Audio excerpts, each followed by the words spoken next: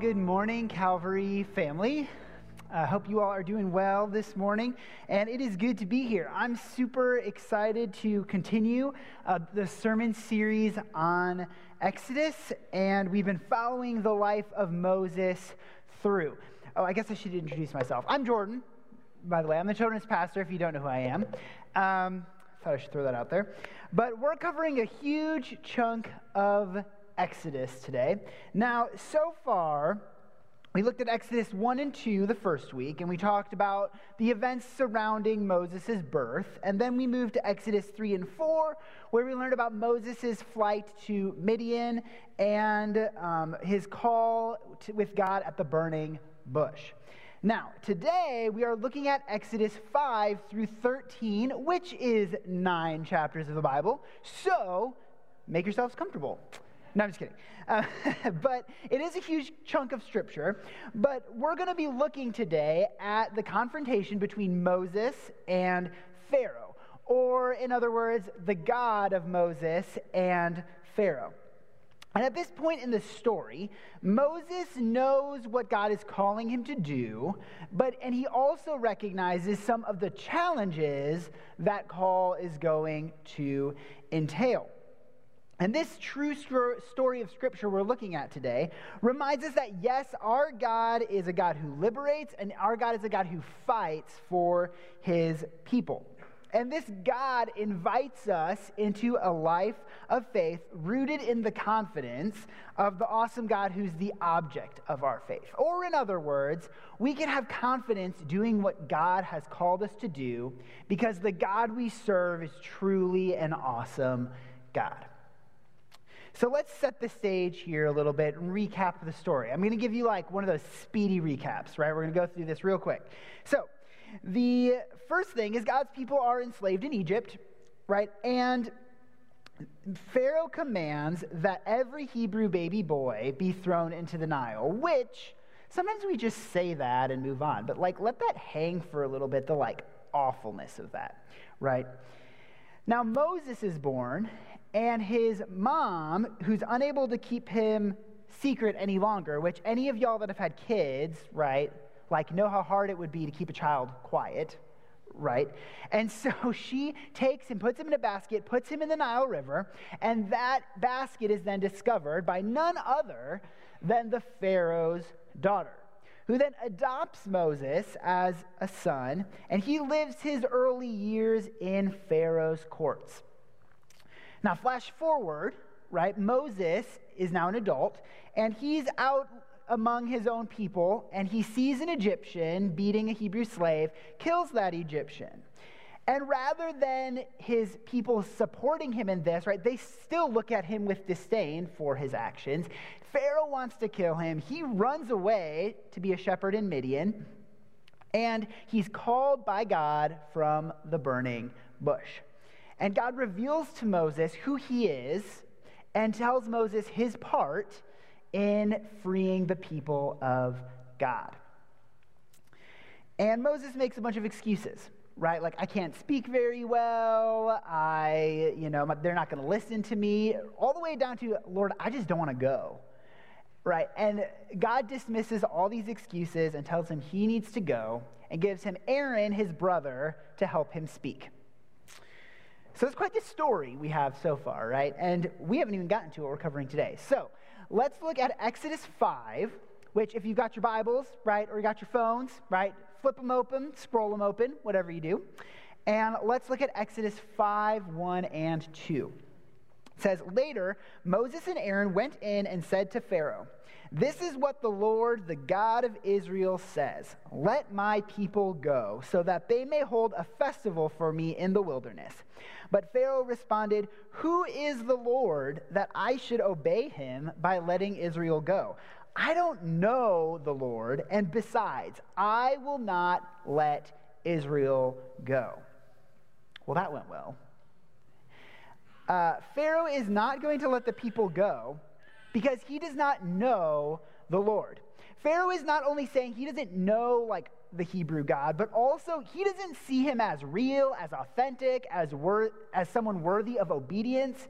And something you have to understand about the culture back in this time is that it was believed that your God is rooted to your country. So like if you go to another country, your God is powerless, right? Your God only has power in your country. So that's why whenever cultures back then would march off to war, a lot of time they'd bring little idols with them, because otherwise their gods can't do anything. So if you bring the little idol with you, right, your God still has power. But other than that, your God is stuck, right, in his country. So you can kind of see from Pharaoh's mindset of, look, your God obviously can't do anything, because if your God could do something, he wouldn't have let me enslave you, right? And furthermore, you're not in Israel, you're in my country, so your God has no power here. That's essentially what Pharaoh is saying.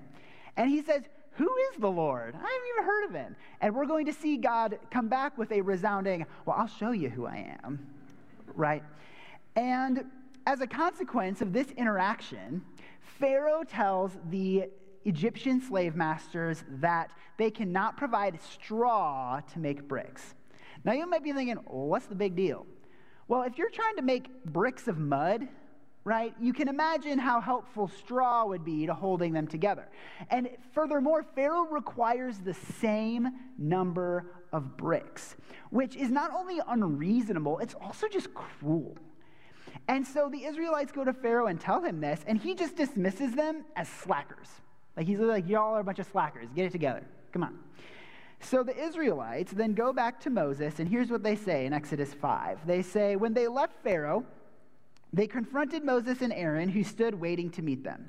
May the Lord take note of you and judge, they said to them, because you have made us reek to Pharaoh and his officials, putting a sword in their hand to kill us. In other words, they're essentially like, this is not what you promised us, right? You promised us freedom. You promised us no more enslavement. You promised us better than this, and you have not come through. So Moses then approaches God in 22 through 23 of 5 and says, Lord, why have you caused trouble for this people? And why did you ever send me? Ever since I went into Pharaoh to speak in your name, he has caused trouble for this people, and you haven't rescued your people at all. So the Israelites complain to Moses. Moses complains to God. And they haven't been dealing with Pharaoh that long, but they're already ready to call it quits, right? Throw in the towel. And God tells Moses to tell this to the people of Israel, right? We got a little bit of holy telephone going on here, right? So God tells Moses to tell this to the people. In Exodus 6:6-8, therefore tell the Israelites, I am the Lord, and I will bring you out from the forced labor of the Egyptians and rescue you from slavery to them. I will redeem you with an outstretched arm and great acts of judgment. I will take you as my people, and I will be your God. You will know that I am the Lord your God. And I want to read that line one more time, because that line's going to be extra important later. You will know that I am the Lord your God, who brought you out from the forced labor of the Egyptians. I will bring you to the land that I swore to give to Abraham, Isaac, and Jacob, and I will give it to you as a possession. I am the Lord. Yeah, right? That doesn't get you pumped, right? But how does Israel respond? Look at the following verse 9. Moses told this to the Israelites, but they did not listen to him because of their broken spirit and hard labor. So it didn't take much for the Israelites and Moses to panic, right? And I've mentioned this before, I'm pretty quick to get down on the Israelites sometimes, y'all get it together, right? But when we stop and look at that, we realize sometimes we have more in common with them than we like to think. And how do we handle crises in our own life? How do we handle challenges in our own life? And the first point I want to bring up is following God's call for your life often means challenges will come. Now, am I saying the hardest option is always the right option? No. But am I saying the right option normally involves challenges? Yes. So for example, don't go through your whole life saying, well, this is the hardest option, so this must be what God is calling me to do. But know that when you decide to do what God calls you to, you're going to have challenges along with it, almost all of the time. So how do we deal with that? Do we give up? Do we fail to hear God's voice because of our broken spirit? I mean, I would argue those aren't the best responses, right? But if we're honest, and if I'm honest, sometimes we fall into those traps. But at the end of today, we're going to see some truths that can help us when we're faced with challenges as we follow God's call, so that we can go confidently into what he has called us to do. So Moses and Israelites are ready to give up. But before we get to the plagues proper, I think there's a really important note to make here. So look at Exodus 7:5. The Egyptians will know that I am the Lord when I stretch out my hand against Egypt and bring out the Israelites from among them. Okay, so at first glance, you're like, yeah, okay, what's the big deal? Like, we already knew God's sending plagues. But this is a big deal because God affirms his relationship with Israel because both Israel and Egypt are going to know that he's the Lord their God, but only one of them gets to know the Lord as the Lord your God, the Lord their God. Secondly, and this is my second point, God is merciful. And you're like, okay, well, that's a stretch, Jordan, because we're looking at the passage of the 10 plagues today. Like, I don't know, you know what passage you're preaching, right? But hear me out. We often like to differentiate between an Old Testament God and a New Testament God, as if they're like two different people, right? Like, on one hand, we have angry God, right? And on the other hand, we have warm fuzzies God, all right? And we can't separate them that way because we have one God through the whole story of the Bible. And I have found we often find what we're looking for or what we expect.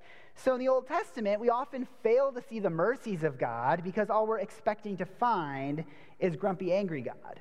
And when we go to the New Testament, we miss out on God's judgment on sin because all we expect to find is love. But if we leave out God's holiness or we leave out God's love, we're left with a one-sided like caricature of who God is. It's not the one true God. So I promise I have a point. I'm getting there. In the midst of this passage on wrath and judgment, let's not miss God's mercy. Because both Egypt and Israel are going to know that he is the Lord. Both are lacking in that knowledge, and yet one of these nations is going to be left decimated, and the other, despite their equal lack of knowledge of God, is going to be liberated and freed for no other reason than that God has chosen them to be his people in an act of mercy. And some of y'all now are sitting on the edge of your seats waiting to see how I deal with predestination. Well, look, y'all. I got 9 chapters to cover, all right? So, we're going to keep moving, right? But if you really want my opinion on predestination, come find me later. But I will say this. Whether it's predestination or free will, God tells us to go tell people about Jesus. So, there you have it. All right? But in summary, God is abundantly merciful towards Israel because by no merit of their own are they deserving to be liberated from slavery. They need to be reminded of the Lord's identity just as much as the Egyptians. So let's get into the plagues proper. And I do want to make one quick note here. So I'm originally from Wisconsin, and I used to say things like bag and tag and magazine, and then people made fun of me, so now I say bag, tag, and magazine. But sometimes I overcorrect and say plagues instead of plagues. So, if you hear me say plagues, I mean plagues. Just throw that. The kids are very quick to correct me on that. They're like, what are you talking about? So, just a heads up. So, to tip my hand a bit, the main point here is with the plagues is that God is powerful. All right? And to be honest, that doesn't take much to gather, right, from reading these. But I want to look at a few specific parts of the plagues that really emphasize this. Because there's a lot that could be said about these, right? There's really cool things with like each of the plagues is an attack on the gods of Egypt, and God proves himself over the Egyptian gods. There's some really interesting things if you follow like seeing, hearing, believing, and knowing throughout the plagues. There's really cool things there. But we're going to kind of take like a bird's eye view, right, of these plagues and jump around a bit. So first of all, we have a showdown in Exodus 7, 8 through 13. The Lord said to Moses and Aaron, "When Pharaoh tells you, perform a miracle, tell Aaron, take your staff and throw it down before Pharaoh. It will become a serpent." So Moses and Aaron went into Pharaoh and did just as the Lord had commanded. Aaron threw down his staff before Pharaoh and his officials, and it became a serpent. But then Pharaoh called the wise men and sorcerers, the magicians of Egypt, and they also did the same thing by their occult practices. Each one threw down his staff, and it became a serpent. But Aaron's staff swallowed their staffs. However, Pharaoh's heart was hard, and he did not listen to them as the Lord had said. Okay, so until recently, right, I'd always thought like the Pharaoh's magicians were just kind of like sleight of hand people, you know, like they didn't really turn their staff into serpents. They just like made it look like it. But here's the thing, is that it kind of cheapens the story a bit if we don't fully accept the intense powers of darkness that God is dealing with in this story. And so these magicians are not, you know, Joe Schmo magicians. These would have been considered the top, like, religious magician-y people in Egypt, the ones that are in Pharaoh's court. And the story loses its power a little bit if it's just a big, powerful God terrorizing a bunch of Egyptian Houdinis. You know what I'm saying? Like, let's realize the fact that these magicians are doing very dark things using very dark powers of the world that are not of God. And yet God proves his superiority here when, like, Aaron's staff snake eats their staff snakes, which is epic. What a flex. So then we see in 7:22, we're going to follow the magicians a little bit. It says, "But the magicians of Egypt did the same thing by their occult practices, so Pharaoh's heart was hard, and he would not listen to them, as the Lord had said." So context. First plague is the entire Nile River turned to blood. Yet, Pharaoh's magicians do the same thing. So Pharaoh is like, my guys can do that, not impressed. Never mind the fact that Moses turned like an entire body of water to blood, and his magicians probably did like a little cup, right? But Pharaoh's not impressed. So then you jump to Exodus 8:7. The Bible says, "But the magicians did the same thing by their occult practices and brought frogs up onto the land of Egypt." Context. Second plague is frogs. Now of all the plagues, this one might seem like the least big of a deal. But look, y'all, have you ever found a frog in an unexpected place? You know what I'm saying? Like you lift up the sheet on your bed, bam, frog. You know, like you put something in the oven, bam, frog. Like, not pleasant, all right? But then, as if that's not enough, it cracks me up what the magicians do. Because it says the magicians are able to also make frogs, as if the land of Egypt needed more frogs. Like, you know what I'm saying? Like, they're like, "Look, Pharaoh, we made frogs too." And Pharaoh's like, "I don't need more frogs," right? Like, they can't actually solve the problem. They just, like, make the problem worse by copying what God is doing. And then in Exodus 8:18 through 19, it says, "The magicians tried to produce gnats using their occult practices, but they could not. The gnats remained on people and animals. 'This is the finger of God,' the magicians said to Pharaoh, but Pharaoh's heart was hard, and he would not listen to them as the Lord had said." So this time, the magicians can't match the plague. They give up and they say, "This is the finger of God. We cannot copy this." And look, this is only the third plague. And the magicians are already like tapping out. Like, we can't match this.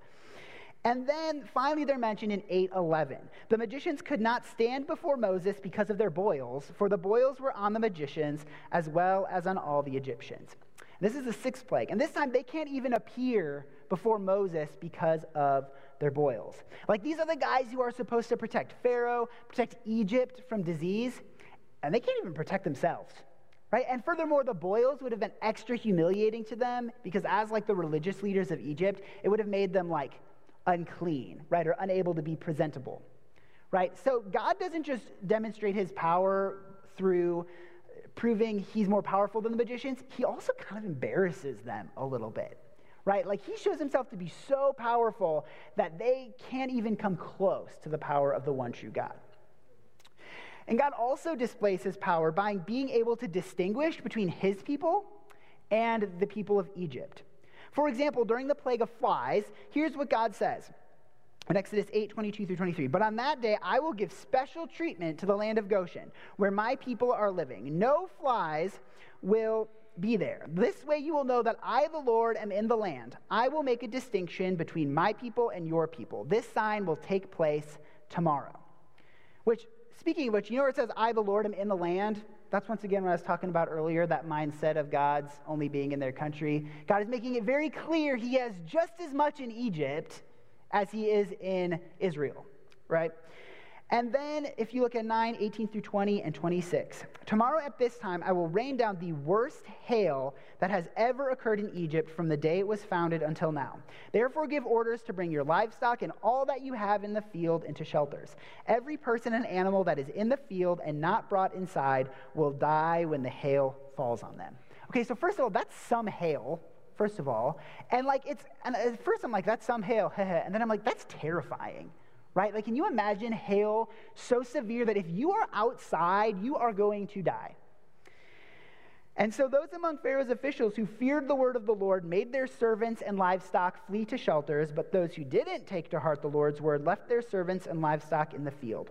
The only place it didn't hail was in the land of Goshen, where the Israelites were. So notice this time some of the Egyptians take God seriously, right? Like they're like, I don't know if I'm going to follow Israel's God yet, but I'm at least going to take his word seriously and bring in my servants and my livestock. And then finally in Exodus 10:7, Pharaoh's officials asked him, how long must this man be a snare to us? Let the men go so that they may worship the Lord their God. Don't you realize yet that Egypt is devastated? So even Pharaoh's own officials are like, dude, get these people out of here. Like, don't you see how messed up our land is? Just let them go. And of course he doesn't. So God demonstrates his power by sending these acts of the plagues, but he also shows his power by showing exactly where and when they happen. Like, imagine Tippecanoe County covered in flies, except for West Lafayette, there's not a single fly, right? Or imagine the entire county of Tippecanoe County, decimated by hail, but on Purdue University, there is not a single cloud, all right? And furthermore, God says, tomorrow this will be gone. Tomorrow this is going to happen. God is constantly saying, this is exactly when I'm going to send this plague. So what does this have to do with us? Well, notice in all of the plagues, Moses has to go to Pharaoh and announce what God is going to do. So even though God is the one bringing all of the plagues and really doing all of the work, there is still something Moses is called to do that is challenging, which is to go before the most powerful man in Egypt and announce God's judgment on the most powerful man in Egypt, right? And I like to imagine as time goes on, this timid guy who's afraid he can't speak well gets more and more confident as he sees the power of the God that he has been called to serve. So finally, I want to look at how our God is faithful to what he promised the Israelites. In Exodus 12:31-36, it says, he summoned Moses and Aaron during the night and said, get out immediately from among my people, both you and the Israelites, and go, worship the Lord as you have said. Take even your flocks and your herds as you asked and leave, and also bless me. Now the Egyptians pressured the people in order to send them quickly out of the country, for they said, we are all going to die. So the people took their dough before it was leavened with their kneading bowls wrapped up in their clothes on their shoulders. The Israelites acted on Moses' word and asked the Egyptians for silver and gold items and for clothing. And the Lord gave the people such favor with the Egyptians that they gave them what they requested. In this way, they plundered the Egyptians. So God delivered his people from the land of Egypt just as he said he would. In fact, earlier he even promised that the Israelites would plunder the Egyptians, and they did. Like, God called his shots, all right, and he came through. And furthermore, when he liberated his people, he didn't just free his people from slavery with nothing. Like, they didn't leave Egypt as a people who used to be slaves. They leave Egypt as a people who have conquered and been victorious. Like they come out of Egypt with basically all of Egypt's gold and silver and valuable things. So it's not God just liberates an enslaved people. He sends them away as a victorious, conquering people out of one of the most powerful nations of the time. And Naomi and I love to read books together. Naomi's my daughter. All right, she's 2. And we have a book on Noah's Ark. And I know I didn't forget, like, what I'm preaching, right? I know we're in Moses. But at the end of this book, there's a sentence that summarizes, like, the whole story of Scripture. And it gives me goosebumps every time I read it. It says, remember, God always, always, always keeps his promises. God always keeps his promises. God kept his promises then, and he keeps his promises now. He was faithful to those promises then, and he is going to be faithful to those promises now. And when you read the words of the Bible and you read promises of God, those are not just words on the page. Those are promises to you that God promises to fulfill in your life. Now, keep in mind that, like I said, sometimes following those promises comes with challenges, so I don't want you to think it's all sunshine and daisies, but God is faithful to fulfill his promises. So I want to jump back to the 10th plague here for a second, which is the plague of the firstborn, which is that every firstborn male and every firstborn of the livestock will die. But God provides a way to protect his people. They have to kill a Passover lamb. This lamb has to be without blemish, right? No funky spots or broken legs, right? It can't have any of its bones broken for that matter. And they have to put the blood on their doorpost. And when that blood on the doorpost is seen, the plague of the firstborn passes over their house and doesn't affect them. And they eat a meal commemorating that event, the Passover meal. And after Passover is when they triumphantly depart the land free of slavery as a newly freed people. And I would be remiss if I did not mention that Jesus is our Passover lamb. All the promises of the Old Testament come to fulfillment in Jesus. And Jesus is our Passover lamb. Jesus was without blemish. Jesus was without sin. He was perfect. He was whole. When he died on the cross, his bones were not broken, just like a Passover's lamb should not have their bones broken. And usually when you died on a cross, your bones were broken. On account of the blood of Jesus, the punishment for sin, death, has passed over us. We celebrate communion like we did last week to commemorate the sacrifice of Jesus, our Passover lamb. And when we follow Jesus, we depart the slavery of sin to finding our freedom in Christ.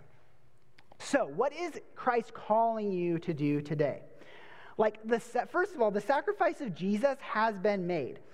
The Passover lamb of Jesus has been sacrificed, securing people's freedom for all of time. Your freedom has already been bought, but you have to accept it. A gift is just a gift on a table unless you do something with it, unless you accept it.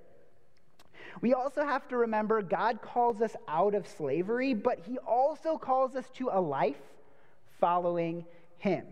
God does demand things of us. We don't do anything to earn our salvation, but when we decide to follow Jesus, he does command us to do things. He calls us to live in a way that brings glory to him, to tell others about Jesus, to love our neighbors, to serve our neighbors, to be light in community, a community that points people to Jesus. And the reason we remain faithful to that call, despite challenges we may face, is because our confidence is in the one who called us, the one who died for us. When we remember we have a merciful, powerful, faithful God behind us, we can press forward boldly, knowing that this God is for us, is working through us, and is faithful to us. So that takes me to our daily training, which is take a bold step of faith. And you may notice whenever I do daily trainings, they're super vague. But the reason for that is because I don't know what God's calling you to do. So I'm going to let you take that, right, and figure out what God is calling you to do, right? So maybe that bold step of faith is just like having a conversation with a coworker, or a fellow student or a friend, saying, hey, how can I pray for you? And then when they tell you, don't just be like, cool. Like taking a moment and actually praying for them right there. Or maybe you've already done that, and your bold step of faith is to have a more intentional spiritual conversation with that person. Or maybe you've been feeling for a little while like God's been calling you to serve somewhere, and you are like, that is totally out of my comfort zone, like no way. But maybe you need to be faithful to answer that way that God is calling you to serve. So whatever it is this week, answer God's call and be faithful to God's call, because ultimately we have a powerful, merciful, faithful God behind us that is sufficient for us and enables us to do all that he calls us to do. So let's pray. God, I thank you for today. I thank you for your word.